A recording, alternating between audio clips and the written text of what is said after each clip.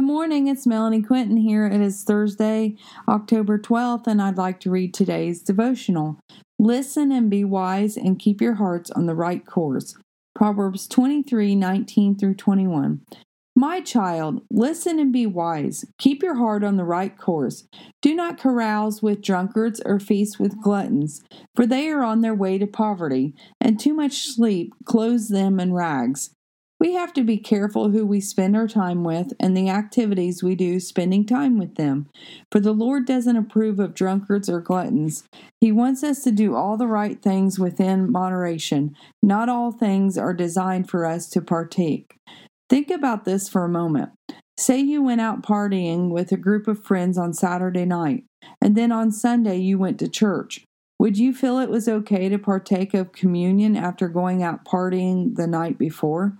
I would say if we don't repent when we fall short, then the emotion is just an empty gesture. There is no meaning behind the communion if we just do it because it is expected of us. Stay on the straight and narrow path, for this path leads to life. Do not overeat because our bodies were not designed to live on bread alone. They were designed to have spiritual food as well as physical. Fill up on the word of the Lord, and you will not need all the temptations that come from the physical food. We all are on a journey in life. We either are on the straight and narrow path, or we are on the broad and destructive path. We need to choose wisely which path we will remain on. I have lost 62 pounds since May, and I will tell you, it hasn't been easy.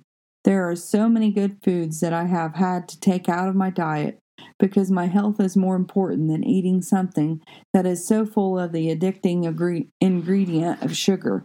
Do I still crave sugar? Yes, on occasion, but I know that I have to eat within serving sizes to keep from going back down the road of destruction.